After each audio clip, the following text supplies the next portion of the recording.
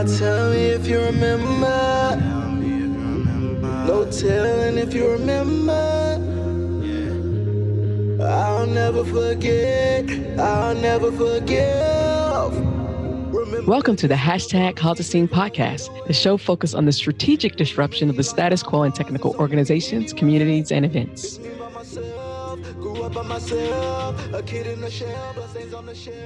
Hello, everyone, and welcome to today's episode of the hashtag Cause a Scene podcast. I'm so happy to have as my guest Tiffany Jana. Pronouns are they, them, she, her. Would you please introduce yourself? Yes, thanks for having me on. I'm Dr. Tiffany Jana. I am an awareness artist. I use every available medium I can get my hands on to bring people together and to make social justice and transformative justice the most pleasurable thing we can do. So I'm also a pleasure activist as of recently. Ooh, shit. Okay. Definitely want to know what that is. All right. So we start with two questions. Why is it important to cause a scene, and how are you causing a scene? So it's important to cause a scene because for some reason, unbeknownst to me, the vast majority of humanity is walking around sleepwalking. They, often are unaware that they're just walking through the world in ways that are not productive or at worst harmful. And causing a scene helps wake people up. Not only to their own presence and possible impact, but to whatever it is that you're causing a scene about.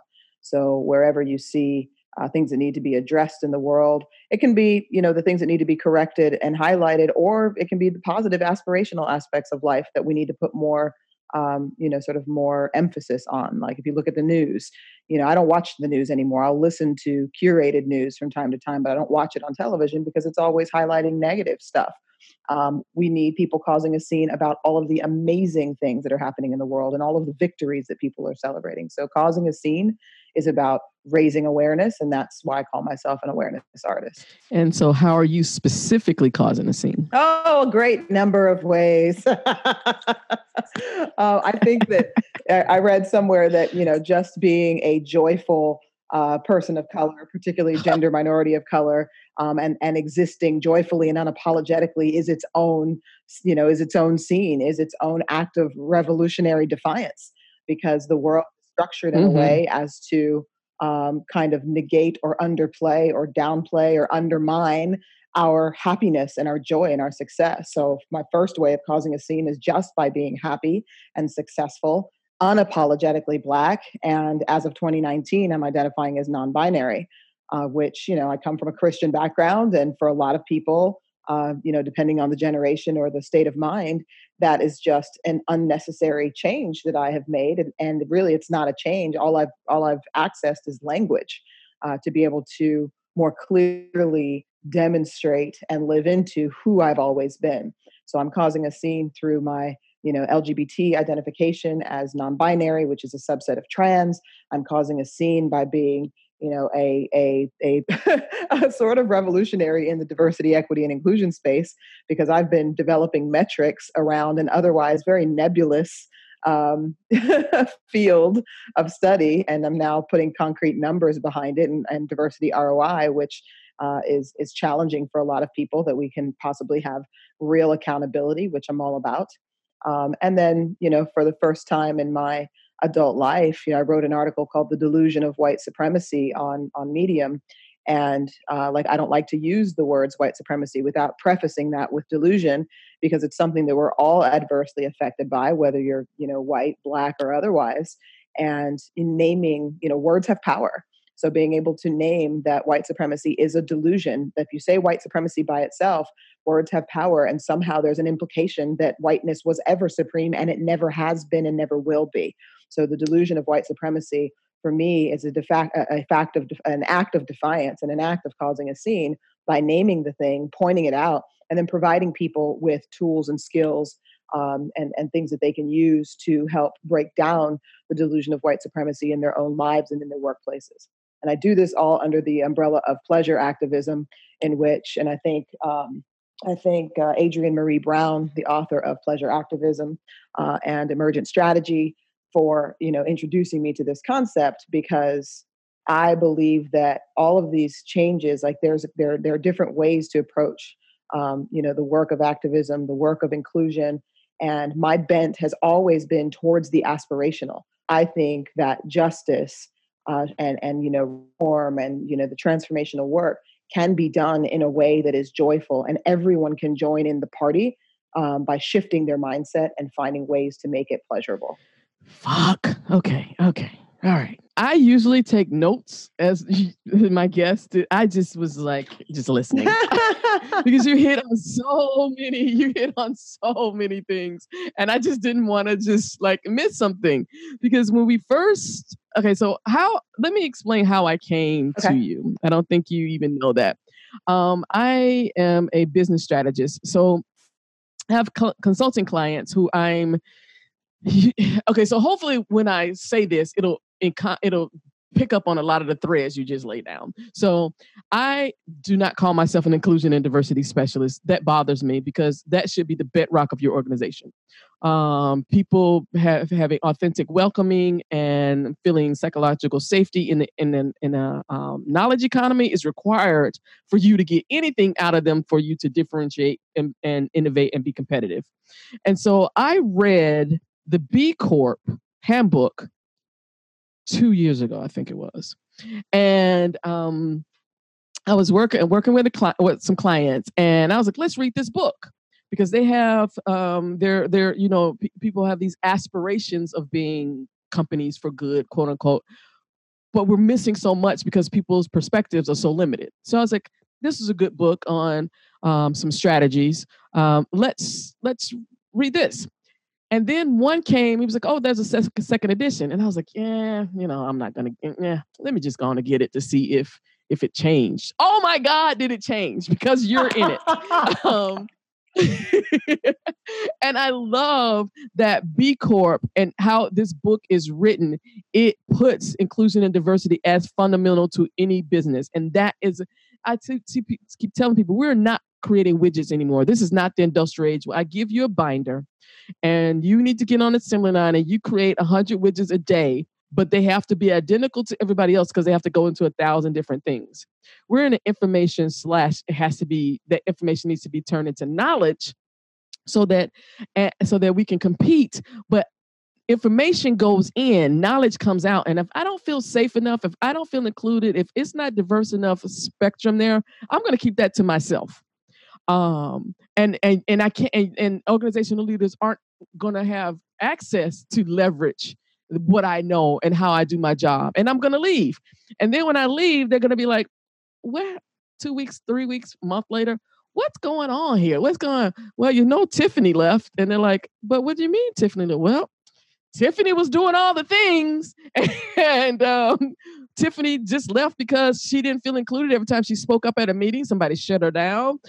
People wanted to touch her hair. All kinds of weird stuff was going on. And we just, we did not realize how much Tiffany played an integral role in making us successful. Yes, that is problematic. And this is what I'm seeing when I do my consultations. I'm talking to future clients, and they're like, well, I thought I had a problem because I can't recruit people from marginalized communities. But what I'm noticing is I'm just not ready. I'm like, yeah, your organization is not even ready for this. Yeah.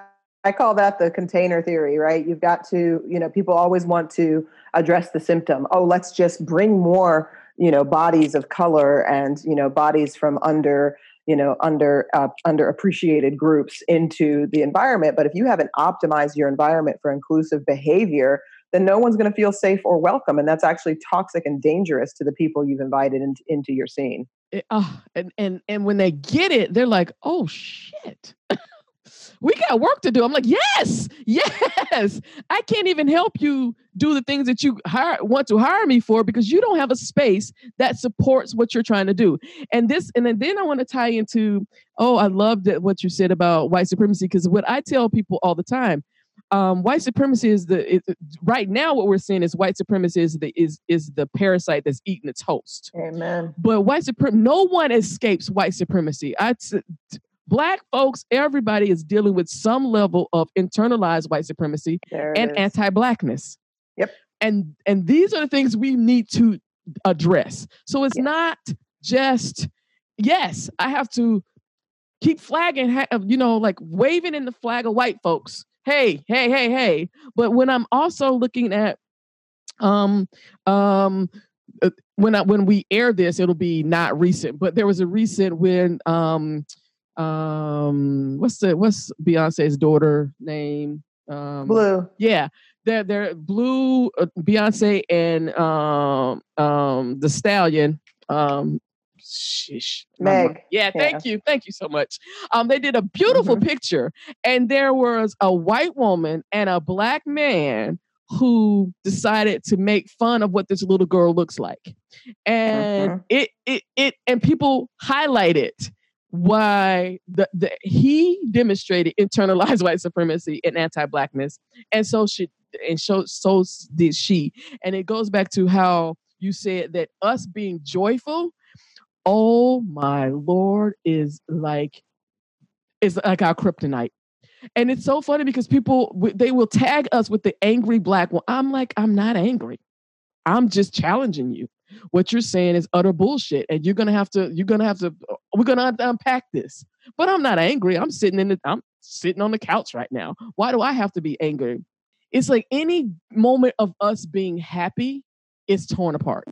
No one, I like you. I refuse to watch any more videos of black people being tortured by police or Becky calling the cops. And don't send me that. I don't need to see that. Why do I need to continue to be traumatized by that just so you could see that there's a difference? I tell people all the time, why do I have to, this is the issue with also doing this work that that I'm quite mindful of. I have to be harmed in some way for people in privilege to understand, to believe my lived experience that I'm being harmed. That's interesting. That's a very interesting perspective. I think that a lot of people share that. And I feel like, yes, I don't watch these videos and curate them the way that some people do. I think the awareness of them is important. Yes. Both for I mean that is those videos I think are, what created kind of a tipping point, because until we started recording these atrocities, there were way too many, particularly well-meaning white people who honestly believed that everything was post-racial, that everything was copacetic, because they couldn't see it. They didn't believe it was real. So they're just waking up and, in these last 4 or 5 years and realizing, holy crap, this is real. But then there's this additional burden of, I live what, particularly for a person of color, is what I would consider a charmed life. I have not been harmed in a great many overt ways. The subtle acts of exclusion, title of my 4th book, total plug right there. Go ahead. Notwithstanding, like those are the microaggressions, the things that we deal with all the time. But by and large, I'm not experiencing a lot of the things at scale that my brothers and sisters experience. But certainly being able to point to these things and to, inform, particularly the well-meaning white folks, that, this is the reality of existence. This is the lived experience. I don't need to go through it to share it with you and to have some empathy while you learn. But I do think that it's so important. What I see more and more of now is, as these wonderful white people are waking up to the reality of the delusion of white supremacy, they're expecting for people of color and people from, undervalued communities to educate them and be their teachers. And that is not our place. Like, for folks like us who do the work, that's different. You can pay me a very high hourly wage to help you learn, exactly, and to help restructure your company around doing this well. But don't you dare go and ask the nearest person of color or the nearest, person with a disability about what it is that you need to know. Google it, get a book. And that was I think you said you read my last article on Medium was, Your White Education. Absolutely. Like, people have to take their own responsibility for taking on the mantle of becoming an anti-racist. And I love Ibram X. Kendi's most recent book, How to Be an Anti-Racist. Oh, we're reading that. We're reading that as a part of, I do a Sunday series, a book club series, and we're reading through that. We're on chapter 16. Amazing. My favorite, the sort of big marquee header for me is, the opposite of racist is not racist. It's not anti-racist. Racist. Exactly. So you don't get any more excuses for not taking on the work if you are not being actively anti-racist and supporting anti-racist policy and nurturing anti-racist ideas, then you are by default in our country a racist. And so it's what's funny is how everybody should know, I don't plan these. I find people that I find interesting. I come on, we didn't rehearse this. I don't know what we're going to talk about. So it's interesting because the book that I'm about to start writing is Redefining Capitalism Without White Supremacy, The Economics of Being Anti-Racist. I love it. I can't wait to read it. It goes back to when you were talking about ROI. People want to say, oh, capitalism is evil. No. Capitalism, Marxism, communism, socialism, fascism have all been rooted in white supremacy. Not one of them has not been rooted in white supremacy. I want to test the hypothesis. Exactly. Can we have a capitalist system that is not rooted in white supremacy? I don't know if we can. Ooh, girl, you're giving me chills. That's amazing. That's what I want to work on. Well, that's why the second edition of the B Corp Handbook worked for you, because you're starting from a foundation of triple bottom line economy where we're not just privileging profits, which is the first extraction of a little bit of white supremacy, right? So it's not just about profits, it's also about people and the planet. And then when you're injecting this people orientation, particularly centering and lifting up the experiences of those who have been historically left out of the wealth building parts of society, that's exactly what you get when you marry those two. So I look forward to it because I think that there is an elegant solution, and it begins with these conversations, and it begins with, I mean, the most, what is it that there's who said that like biggest trick of the devil was making you believe that he doesn't exist. That is the biggest trick of white supremacy, right? The delusion of white supremacy has been incredibly effective because we pretend that it doesn't exist. This is why it's so important to name it and to start breaking down where it is everywhere. Right? Yes. Don't say people of color when you mean black people. Don't say women of color when you mean black women. That's right. Name the thing. I tell people, even when these politicians, they're pissing me off when they they're not figured out a way because the system is set up that way, but they talk about racism and privilege and all that stuff in one sect. And then they want to talk about healthcare and education and for all and all this in another. No, it's the same boat. Stop separating these things. The one you're saying because you don't want to tie those two together, because then definitely you will be unpopular amongst other white folks when you make that distinction. But I want to bring up the guiding principles of hashtag Cause This In Community are: first, tech is not neutral. Second, intention without strategy is chaos.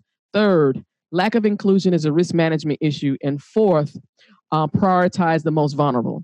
And this is why I stay in the business space.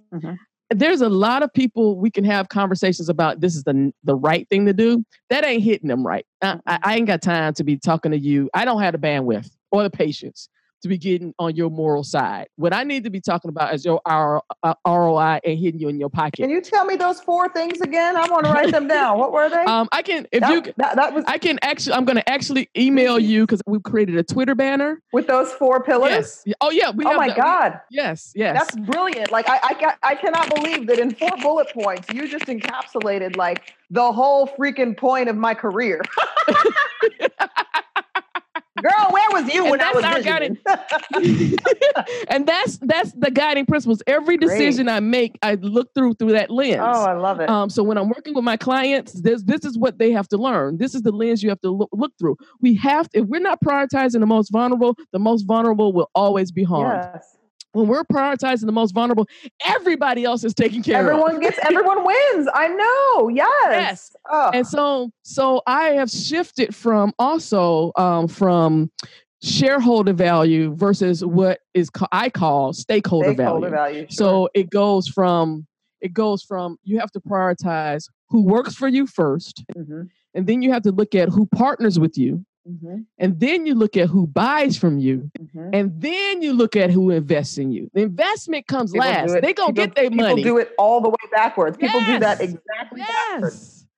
It's you're toppling it on its head. Yes. If people who work for you are aligned and feel safe, then they can, when you're looking at partners, you don't have that issue with your partner doing something in on Twitter or something that now you're held accountable for because they done did something stupid.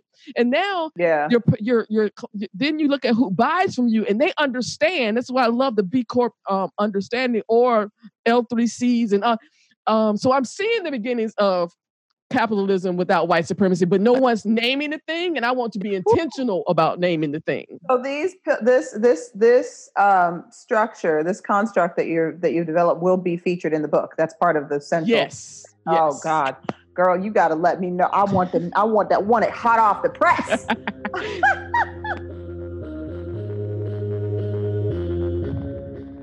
Everyone in the hashtag Cause the Scene community shares the same common beliefs based on a set of 4 specific guiding principles. 1, tech is not neutral, nor is it apolitical.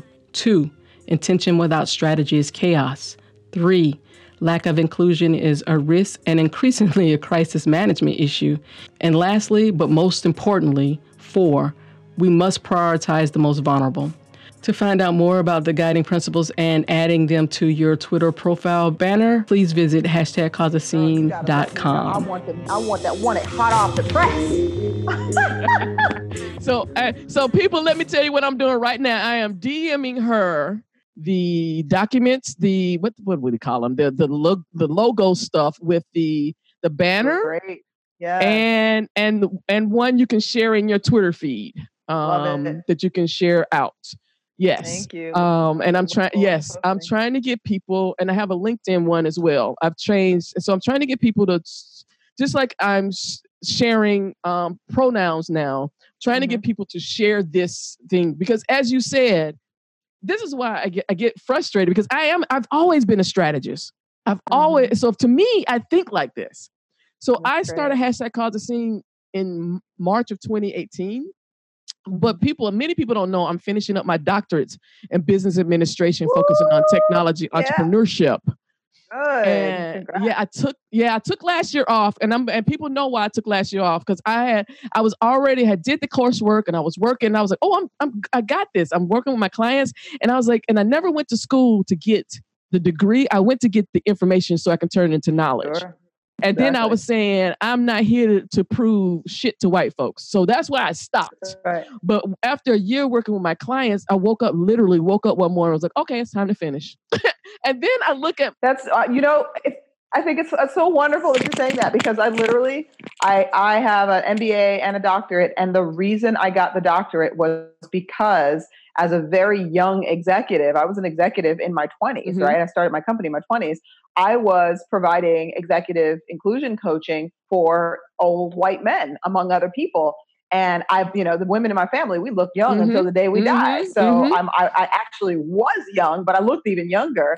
And I could tell that people were like, on what authority is this child in here trying to tell me something? So I literally pursued, it was the delusion of white supremacy that caused me to pursue the advanced degree just so that title, that honorific would go in front of me and make people feel a little bit more secure. But the same thing happened to me. It was I had a crazy stalemate with one of my chairs who I had to wait out until he left, and then I got to finish the coursework in a couple of years, but it took me 8 years total because I was stalling because I had a disagreement with my chair. But I did. By the time I got it, I didn't need it anymore, and I understood what I had done. But I finished it. In my case, I did it for my children and for all of the little Black boys, girls, and gender nonconforming folks out there, so that they know when you set a goal, go ahead and finish it. Because once you have that piece of paper, once you have achieved that milestone, no one can take it away from you. And it does add to credibility. I've already told people, you think my price is high now? Wait till that get to that piece of paper. that is going to be. But also the reason, and so like I said, I woke up, decided, okay, let's finish this. Girl, I went back looking through my doc study. Tell me why the hell my doc study is not the first part of my damn book. Why is it not? No, tell me. No, I was being hard. I didn't realize that because I got so I don't want to do this anymore. So I'm reading through this. And I'm like, this is the first damn chapter. And you realize that it actually was. Yes. Yeah. I was floored. Yeah. My doctorate, my study ended up becoming what is the industry breaking, groundbreaking tool that I've been developing I've been testing tricks for almost 10 years. Mhm. Now I've got beta, I'm moving to MVP. My stuff is tested and it's moving. Like I already know my Yes. work. It's proven on longitudinal Yes. field study because thank you very much, doctor. Yeah. And that was like the joy of that. I was like, oh, I had to take, so and so the reason I got a DBA and not a PhD is because I don't want to create theory. I want to test theory. Right. I want to take it out in the wild and see if what you're saying works. Girl. And so my theory is based on Peter Singh's the Learning Organization, which is so what we need for in knowledge economy. We have so much in common. I don't have a PhD. I have a doctorate of management and organizational leadership because mine is applied.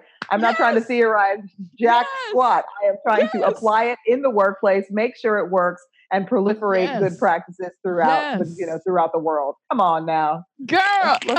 We are. See, this is what I love, and there have some people who come on and do you want? No, I don't want to ask you questions beforehand. Nothing. I love these moments when we're like, oh my God, there's so much serendipity here.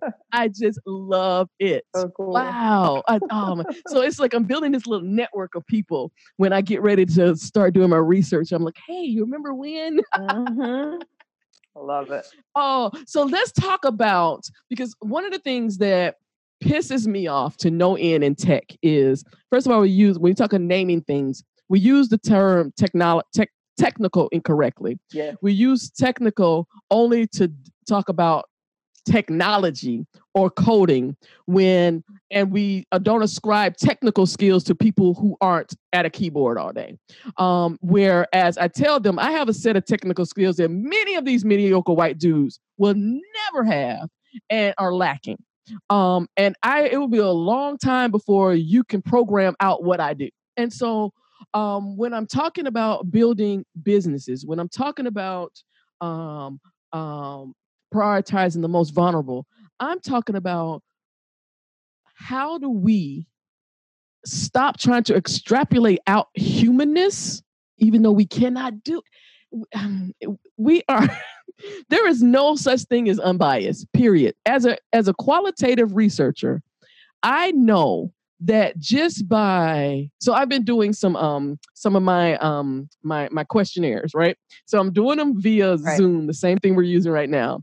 And I'm really conscious of how I may be agreeing, what my face may be looking like, am I nodding my head? Because I don't want to give nonverbal cues to the participants who are in the study.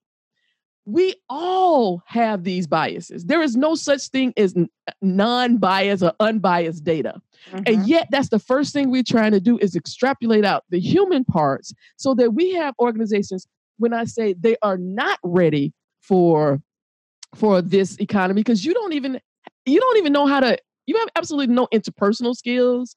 You don't know how to, none of the things that you don't at the beginning. So one of the things I love about learning organizations is it's about systems thinking and not silo thinking. We have to move from silo thinking to systems thinking. I really get frustrated when people are like, yeah, my company sucks, but my team is great. Yeah, let your manager go and go somewhere else and see what happens to your damn team. Oh my God. And so wow. I wanted you to take some time. First of all, tell me how you became a part of this book. Because I immediately saw I was like, oh, I got to get her on the show. And let's talk of business, because people think we have soft skills, and I hate that term. No, I call them interpersonal competencies, because if you don't have those, I call them human-centric skills. Right? Like the technology that I'm building to quantify diversity ROI, we are measuring across 80 different interpersonal and organizational competencies. We need to stop calling them soft skills. It's terrible. So I'm going to give you this time to break all this down. I'm about to put myself on mute because I want you to take the time because that's another thing. So where I was starting with that, because I don't code, people always question, is she even in tech? What does she know? I'm like, oh, okay. So I need you to break down, because all you people who code, and if there's no business around you, you have nothing. Mm-hmm. And this is what I often find. Most I call them organizations because they're not businesses. What they've been able to do is scale a product or service. You don't have a business because you have no process, procedures, nothing in place to make it a business. What you've been able to do is scale a product or service. So I want to let you spend some time breaking that down as the expert. You go ahead. Well, the first thing the first question was how I got involved with that book, and in 2014, when the first edition of the B Corp Handbook came out, my company and I were actually featured as one of the case studies. And my TMI Consulting was the first diversity-focused company in the world to get B certified. So that's how I landed in the book. And then when Ryan Honeyman, the author of the first book, got ready to write the second one, he and I had developed a friendship through the B Corp Network and the B Champions retreats. He asked me if I would rewrite the book with him from the perspective, like through the lens of diversity, equity, and inclusion. And of course, this wonderful white man asked me if I would rewrite his best-selling book. Of course I would. And I do owe an interesting debt of gratitude to Ryan Honeyman for that, because he was the first person it was hilarious that it was ultimately a white man who kind of gave me permission to stare at the delusion of white supremacy, and very unapologetically, because he's really on fire about that topic. And he helped start something called the Dismantle Collective, where they're dismantling white supremacy. And it's a people of color led organization, but he helped plant the seed to kind of make that happen. And now there's a conference and a business and all kinds of things. But he invited me to rewrite it. And I think probably about 30% of the book or so is this diversity content that links back to everything that's being measured through the B Impact Assessment, and really very explicitly lays out how centering the more vulnerable folks, people of color, and the otherwise historically marginalized or underserved folks can actually not only make the world a more thriving place, but actually drive business and create a different kind of economy altogether. So it was an honor and a privilege to be part of that. And, we continue to work together on that journey, and it's been really great. As far as being, now a leader in tech, it's interesting because I'm also not a technical person in the coding sense, but you're right. Technology involves systems that improve processes, that make things better. I mean, the information technology, digital aspect of things gets all the highlights and all the love, but that's not where technology ends and begins. But that said, I developed a company. I have a business.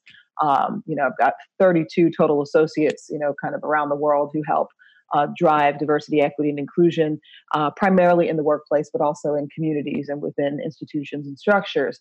But what happened for me was, in 16 years, I've never solicited a client. I never knocked on a door and asked anyone to be my to work with me. It was all through word of mouth. I focus on quality, on delivering real transformational change within organizations, and then one client to the next reaches out and tells somebody else about it, and that's what happened.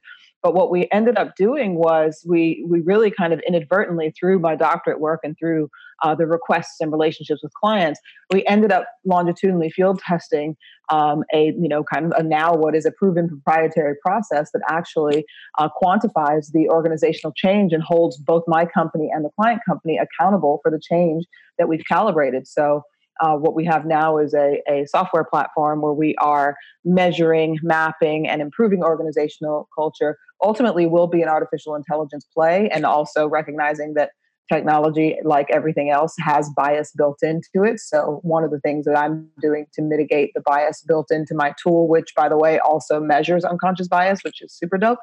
One of the ways that I'm addressing the bias that's built into code is I cannot, with a piece of diversity ROI tech that actually measures, like I said, 80 different interpersonal and organizational competencies across 11 categories, I can't afford to have the usual suspects coding for me. I can't have a room full of white men coding for me on a diversity platform. So it is imperative that my coders, I have, LGBT code, I've got code, I've got old code, like the old heads who started way in the beginning of coding. I've got code of color, I've got international code, I've got people who represent all kinds of visible and invisible diversity are the folks who are responsible for helping create this product, because that is the best way, that is one of the ways to mitigate that risk of embedding bias into code. Because as with literature, poetry, your signature, your stamp, the subset of your experiences is embedded and it's marked into what you create. Like, your favorite author when you read your favorite author, because they have a way of writing in which their spirit is imbued into, that piece of prose or whatever it is. Same thing happens with coders. Whoever you are gets locked into your code. So you've got to be able to create something that is representative across a pretty broad spectrum. So the idea that, that we're actually quantifying diversity ROI, we're giving people a path to implementation that actually tells people how to get their organization from where they are to where they want to be through this calibrated technology. If they don't know their destination, we actually can calibrate that within the tool to help them figure that out, because a lot of people are out here doing diversity work and they don't even know why. They're just doing it because it's the flavor of the year and everybody else is doing it. We're going to look bad. You got to know specifically why you want diversity. I'd rather you not even start. Don't even play with it if you don't know what it is that you're doing. Because you are going to cause harm. You're causing harm. You're going to cause harm. Right? Exactly. And it's going to cause harm to people who look like me. Good Lord. Thank you. Thank you. So we want to know granularly, down to the nitty-gritty specifics. Why specifically do you want diversity at this organization? And how specifically is it going to help you accomplish what you came to accomplish? And it's totally okay if part of it is a social justice reason. If you woke up and you realize, holy crap, my organization is nothing but white people, and that's not okay. That's one good reason, but let's find 17 more. Yes. Let's get really specific about how these good people are going to deliver and share their time and talent with you in service of your goals. And let's figure out how that's going to work, because the people who you've already hired, I promise you, they're not ready. Oh, they're not ready. And we got to get them ready. And so it's funny because I have my clients write bi-weekly blog posts about what we're working on, because this information has to scale. I can't, me working with you doesn't work. Is that stays within your organization. And one of the upcoming blog posts is going to be your organization is not the name, but the content is basically your organization is not ready for D&I. Right. That's why you're failing. Yep.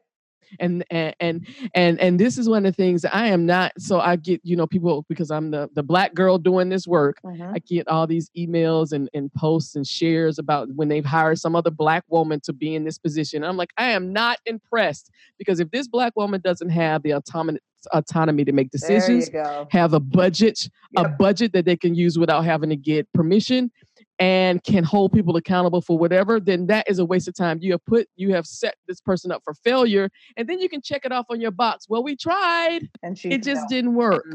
And then the whole time, this young woman is getting gaslit. This whole time, she is being harmed doing the work that you said that you wanted them to do. And I would rather you not do that. Yep. And there's two things I want to share with you that I feel like are like my core things that, kind of help move the needle here. It's like, one is the 3 top reasons that I see people failing. One is the insufficient buy-in from the top. If leadership is not seriously about this, then, it's not going to work. And none of my clients, if you're not the decision maker, I don't have the bandwidth. Not messing with you. Exactly. Yeah, and it also needs to be I believe that the most successful people make it one of the top 3 priorities. If it can't be one of the top 3 priorities, then don't even waste your time. The second one is the failure to define clear, measurable goals. If we're just to be doing this, I can't help my clients be successful if we don't define goals, which is why I'm obsessed with this tech. You cannot manage what you cannot measure. Right. I'm obsessed with this calibration and this ROI tech, because it helps us define clear, specific goals around what we're trying to do. And then the third one is exactly what you just said, accountability. If we don't embed true accountability, right? If we've defined what are these inclusive behaviors? Why are we trying to do this? How are we expecting people to interact with each other? I don't care if it is your, number 2 executive. If people continue to behave in ways that cause harm, if you're not prepared to actually implement real consequences from affecting your, bonus and compensation to outright exiting you from the company, then you will never be successful, because it's inauthentic. I'm now ready to articulate and to publicly share my need to shift from causing the scene. Currently, this work, this push for equity, for minimizing harm, and for prioritizing the most vulnerable, is collectively viewed by many as noise, bullying, troublemaking, as contrarian for controversy's sake, rather than what it is, a necessary evolution for the overall health and well-being of those who work for us, partner with us, buy from us, invest in us, and society as a whole. My focus from this day forward is to forge a path to welcoming and psychological safety in systems, institutions, and policies at scale, because I will no longer put new wine into old wineskins. My team and I will be spending the next few months making the necessary changes to ensure that my new commitment to doing the proactive work of leading a movement framed by the guiding principles and seen through an anti-racist lens strategically happens with a relaunch on Juneteenth. To be kept informed of our progress, please follow me on Twitter at KIMCRAYTON1, Kim Creighton 1, and on our new Kim Creighton's Community Cafe Discord server. When I started hashtag Cause a Scene in 2019, it was out of my frustration that no one was listening. Now that you're listening, it's time to get to work. Thank you for the years of support, and I'll meet you on the other side. Have a wonderful day. Then you will never be successful because it's inauthentic. And we see that in tech on the micro level with code of conducts. You have so many people pushing back on code of conduct. It's like, dudes, this is the bare minimum. That's right. A code of conduct is the absolute bare minimum. Yep. That is so reactive. There is nothing proactive about a code of conduct. Yep. Because now once I put a code of conduct in place, hopefully you didn't just copy and paste. You tailored it to your Exactly. you tailored it to your situation. And then you've had a conversation about why. It's like people are like, oh, no sex. I've consulted on several code of conducts. I'm like, you need to take this no sexual harassment out of here if you're not going to define it. Because what I consider sexual harassment and what somebody else considered as sexual harassment can be totally different things. And if you have not defined it, you cannot have anybody hold anybody accountable for it. Because somebody who thinks I've asked you 3 times to leave me alone is sexual harassment, to somebody who's like, well, I didn't rape her. That's a big gulf. Oh God, that's crazy. That's a big gulf. Wow. And so if you haven't defined what that looks like in your community, how do you hold anybody accountable to anything? Yep, that's it. You've got to be clear. No more. I mean, and this is so yeah. Go ahead. Woo.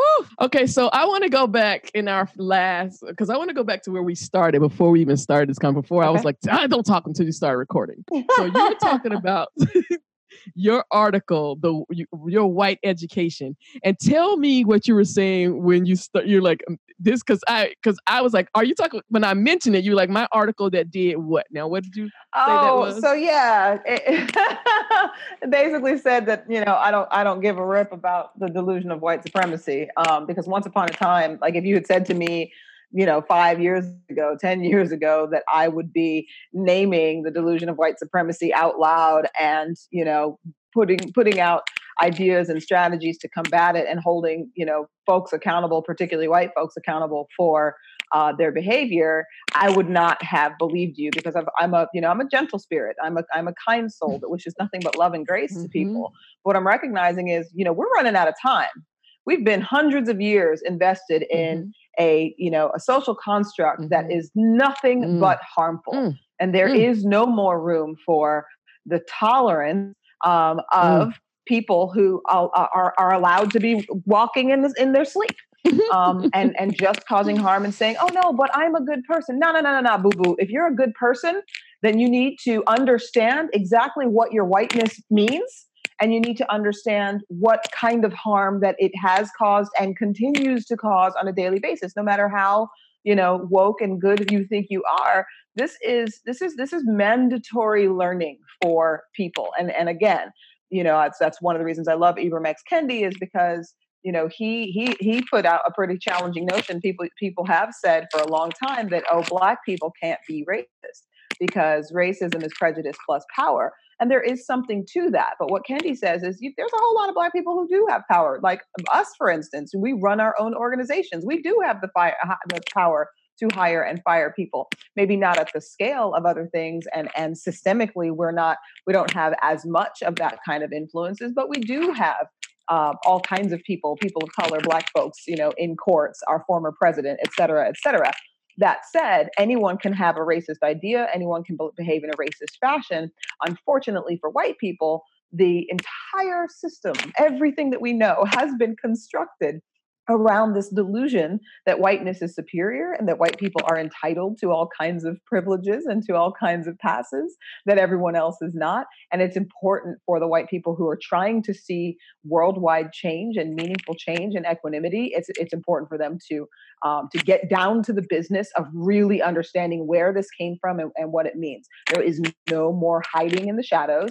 And I'm personally blown away that I have found my voice in this space and that I'm willing to stand up and say it. Because what I know is one day I will be dead, okay? And I will be damned if I'm going to go out knowing what I know now and seeing what I see now and not trying to help shake people out of this coma. Okay, so you said some very interesting things. So I'm going to end on, I'm going to bring us back to Kendi. So I too have always been but why? But okay, I can't go into the woods, but why? Why won't you? Okay, so yeah, that don't make no sense to me. So I'm gonna go in the woods, kind of. I've always been that, and I've always. But as I've unpacked this thing of white supremacy, I started with, I think it definitely was Kendi when I was listening to Seeing White series, and it was another podcast he was on, and he was talking about when that was first. Introduced to the difference between segregationist, assimilationist, and anti-racist. And it was really interesting because I started really thinking about civility.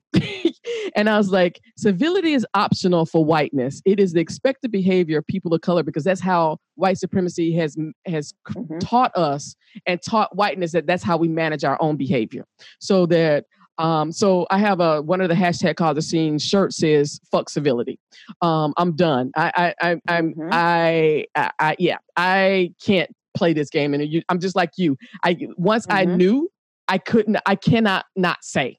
And I'm going to be really honest. There was a reason, because so when this airs, this is out right after the holiday season. Everyone, I did not go to 2 family functions because I knew there were going to be white people there. That when you bring white people in Black spaces, our behavior changes. We accommodate whiteness. We want to make sure you're comfortable, and I'm not doing that shit anymore. So when people ask me what I do for a living, if there are white people around, particularly family stuff, folks start whispering, and they don't say white, they say white. No, I ain't got time for all that. I'm not doing the whispering. I'm not doing anything. So to mitigate them being, and I'm also aware that I've made this choice not to comfort or the comfort of white people is no longer my responsibility. If you need help, you need to go get therapy. It's not my issue anymore. But I recognize that's my choice, and I don't want to, and I try not to put other people in that position, because I know that has consequences that they don't want to deal with. So I said, you know what? I'm not going to go to these events because I refuse to be, these white women will come into the space and not speak. And I'm not doing all that. I'm not doing it. So I'm just going to stay my ass at home and eat me some crab legs. That's what I'm going to do over the holiday. Because that's that civility thing. And I'm like, I'm not doing it. If your comfort comes at the expense of my discomfort, I'm not doing it. Amen. Well, I see. And this is where I think that you will love the pleasure activism, because you've privileged your own joy, which is absolutely fantastic, because as a Black woman, the narratives and the constructs that have been built around us, have and pleasure runs on the whole spectrum from, I'm wake up in the morning and the sun's shining on my face and it just feels good and I'm happy, all the way down to everything to do with eroticism and sexuality. Our relationship to that and the way that the narratives have been written around Black women and our pleasure and our joy are completely jacked up. So any opportunity that a Black woman in particular has to claim her own joy, claim her pleasure, claim her sexuality, and live right the heck into it, that is, again, an act of revolutionary defiance and so very important. So I've already bookmarked that. So I will be getting that, because I've been attracted to like Tantra and all those things, because for me, that sexual energy is about creativity. It's power. And so yes. So you just hit girl. So why do you think the misogynistic aspect of delusion of white supremacy is always trying to cover us up, hide us, control our bodies, tell us that we're dirty, tell us that we're this, because a woman, particularly a woman of color, leaning into her sexuality and her sexual power and all of the glory that is that body and that ability to emanate joy and radiate pleasure and happiness, those are superpowers. When we own you are that, speaking to my soul right now. super powerful super beings that can accomplish just about everything. So when I say I'm an awareness artist and I'm trying to help make sure that people understand that social justice can be one of the most pleasurable things that we can do, that encapsulates all of it. And that's what people don't understand. I enjoy this work. They think I'm just doing it out of, no, I love seeing when someone tweets something like Kim said this and this made me think of this and I'm going to write a whole thread on it and I'm going to share. Oh, I love that. Yes. So that was the one thing I wanted to talk about. The second thing is how you highlight whiteness studies. Oh, Lord have mercy. I no longer recommend white fragility. I no longer use the term white fragility because it has, although it was when Robin DiAngelo coined it, I'll use that word. It was an academic term.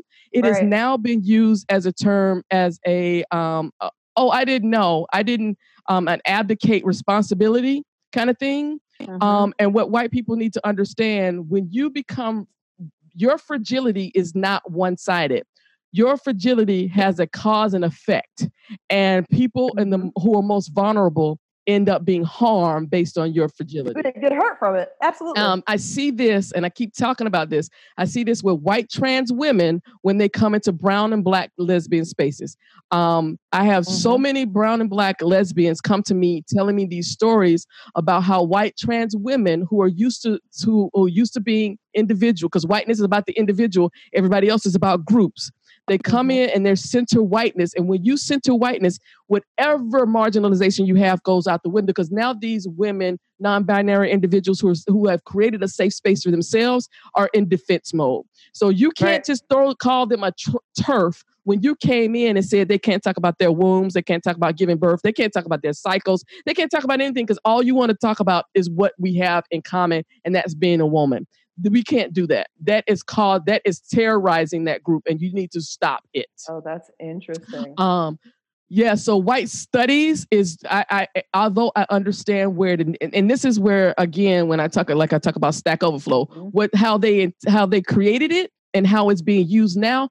I don't care what you create, what your intention is. It's the impact. So white studies, I understand what the intention is, but the impact has now become quote unquote woke white folks using it as a weapon to not do the work that you've been talking about they need to do and put the responsibility on themselves and other people and not on other people.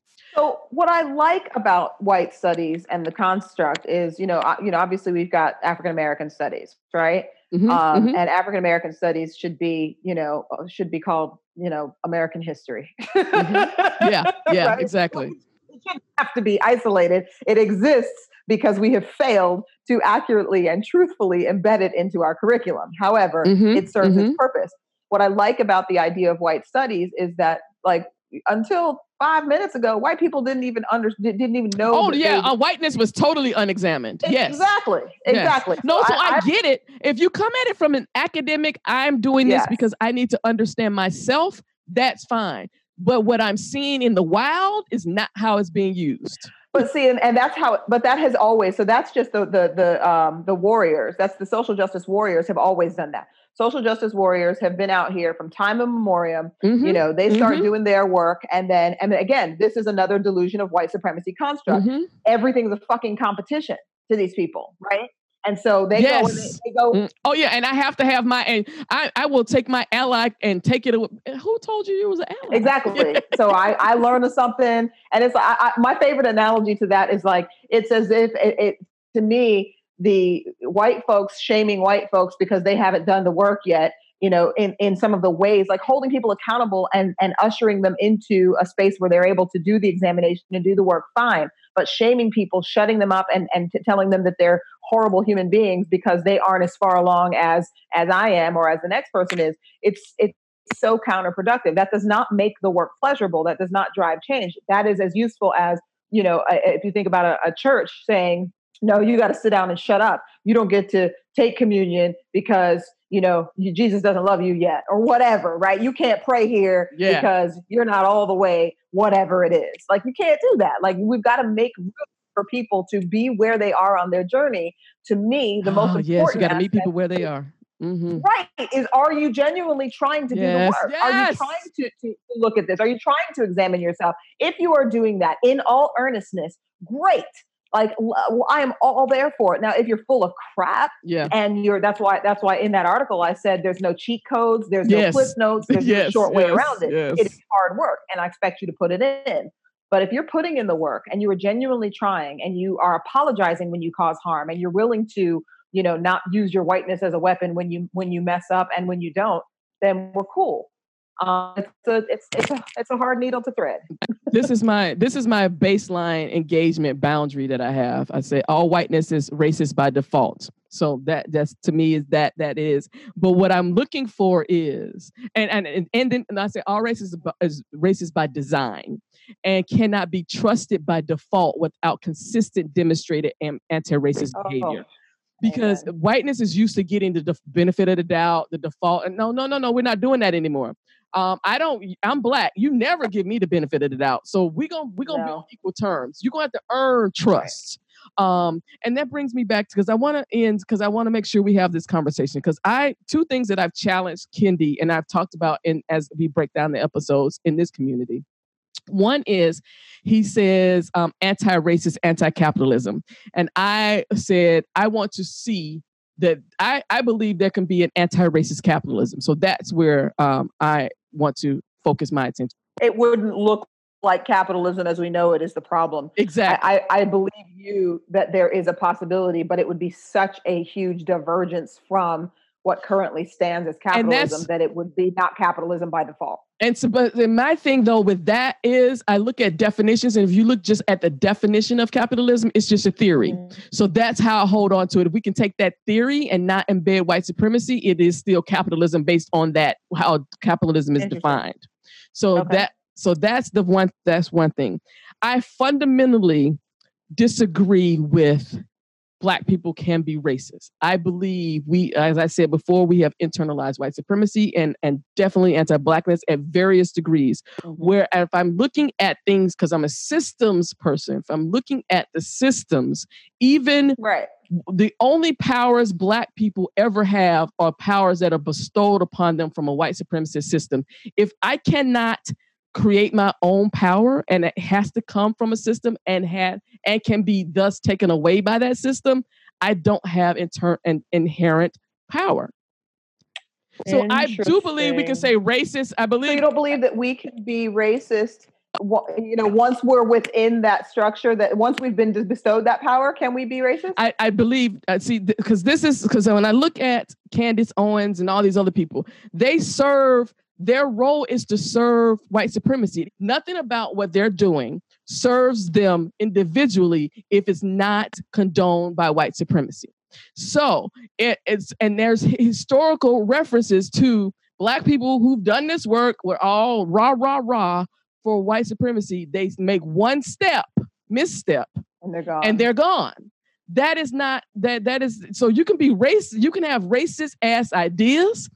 Because we've been all designed to have them. When I look at how I've been as a middle class Black person, because I can say the same thing to you. I've not had those traumas that many people in my community have, and I have been taught.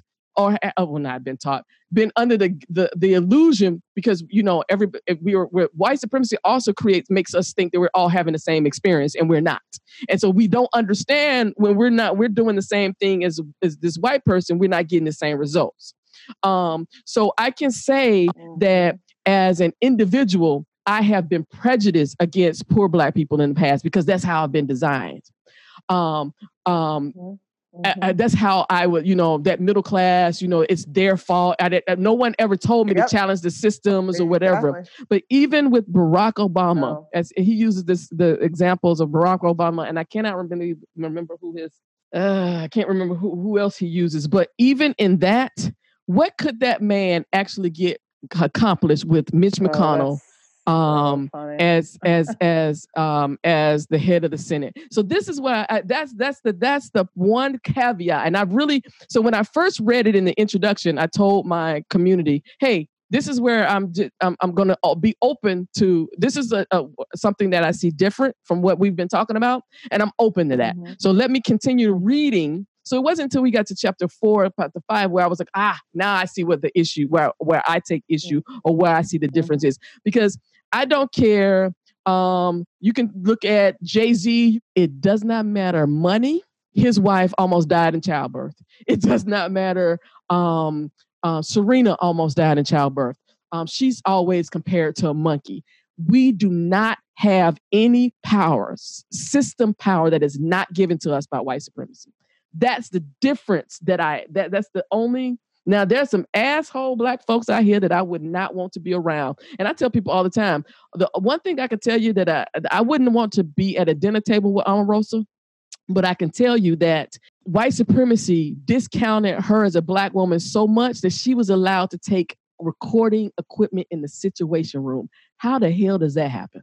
Because she was just like one of them slaves back in the day who the white folks sitting around the table talking and Black folks don't even exist. Yeah. So do you believe that the delusion of white supremacy also grants white people the same powers? No. Or you're just, or is your, because I would say, because I'm with you, I'm a systems thinker, I'm a big picture thinker, so I get no, that the delusion the delusion of, as you call it, delusion of white supremacy got poor white folks not understanding they would be better aligned with poor other folks than Trump. That right there is an issue. And I'm trying to get the guy who wrote what is the name of that book? Dying of Whiteness on this show, so he can break that down to folks, because there's many white people who have who will work to their own disadvantage. They're disenfranchised. They will work to their own disadvantage in protection of white supremacy. And we see it with white women. They literally breed white supremacy. Yeah. Oh my God.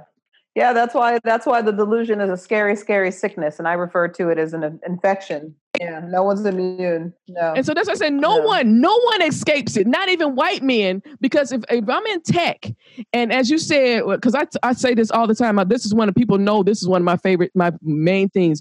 Black women are the moral compass of this country, period. And as you that joy scares the hell out of white men. I see it every time I challenge them on Twitter and they block me. I see it I'm just asking the question that they don't. So they're not even safe, because they're in the rat race. They're trying to figure out this thing because they've never examined it themselves. They have been taught to believe that everything they've gotten was by their own effort. Then it comes a person like me to come in and say, no, bruh. That has to be a paradigm shift that fucks with your head, because everything you've been taught. I mean, this is a thing. Like, I'm so excited. First of all, I'm excited because the lexicon of our trade is now part of the common vernacular. Yes! That is exciting, right? I never thought I'd see that, but I'm sorry for the discomfort, guys. That sucks, but I think it's amazing that in 2020, like, white people don't get to escape anymore. Like, they're right comfort between Me Too, between every third post on Instagram is a Black woman in power. Yep. People are afraid they're afraid to shake hands, to hug a woman, to say anything to Black people, and it's like, welcome to our world. Welcome to the acrobatics and the jumping through the fiery hoops that we've been doing forever to accommodate y'all. Welcome to a tiny, tiny flavor of that. And oh my God, are they uncomfortable? And I'm hoping. Oh, I tell them all the time, I let them know. And when I do my talks, I need you to understand what it takes for us to write a goddamn email to y'all. How much effort and energy I have to expend when I don't anymore. To protect it. I could be your supervisor telling you, critiquing you with some legitimate. I can have data out the wazoo. I can have video recording of your ass doing something. And it does not matter because you were getting your feelings and then you would go to HR and now I'm an aggressor. Now we're not even talking about the email anymore. It's talking about your feelings and versus the impact of your behavior. Ooh. Yeah. I hope that they use this energy to grow, because I mean, obviously we know that there's a whole bunch of them who are not using the energy to grow, and they're using the energy to take up arms and shoot people and use their power in even more dangerous ways. But guess what, y'all? That ain't new. That began from the beginning and has never stopped. And that's why I'm not freaked out. That is, people just like, how do you stay positive? I'm a student of history. We've been here before. Y'all don't have the coping skills for this. We do. No, we from how we come out of our house have learned how to cope with. Y'all don't have this. This is why y'all freaking out. This is nothing new to us. Not at all. So we're at a tipping point. And people are like, why are you? Because we're at a tipping point. We are. Like you said, we are everywhere. We are bolder every day. And this is my call to Black people, and particularly to Black women and gender nonconforming people. I'm gonna need y'all to find your joy. I'm gonna need you to live into your joy. I'm gonna need you to identify that which makes your soul sing and smile. Yes. And I need you to radiate that light around the world, because right now we are blinding the man. And that blinding light actually stands a chance of course correcting this historical ailment. Yes. And the cure to this bullshit is the blinding light of our joy and our happiness and our success and our love. Yes. And that's why I tell people, I was like, y'all think I'm doing this because dude, if I wasn't happy doing this, I wouldn't be doing this for you. Come on now. No. So that's what the hashtag Cause a Scene community is. It's literally majority white folks who realize, most of them all of a sudden, that they're complicit in the harming of people that they care about. Yep. So what would you like to say in your final moments? This has been a marvelous conversation. So fun. Yeah. Well, I mean, I'm at Tiffany Jana on most social media. I think I thought I was cute back when Twitter first came out, and I'm Twiffany Jana on Twitter with a W. But I just launched a YouTube series called Life with Doc Jana. And for anybody who's interested in the journey of awareness, artistry, and pleasure activism, subscribe to my channel and check it out. I'm definitely about to get this pleasure activism book because it speaks to what I've been seeking right now. So I just love that. I love that. So thank you so much for being on the show, and have a wonderful day. You too. Thanks so much for having me.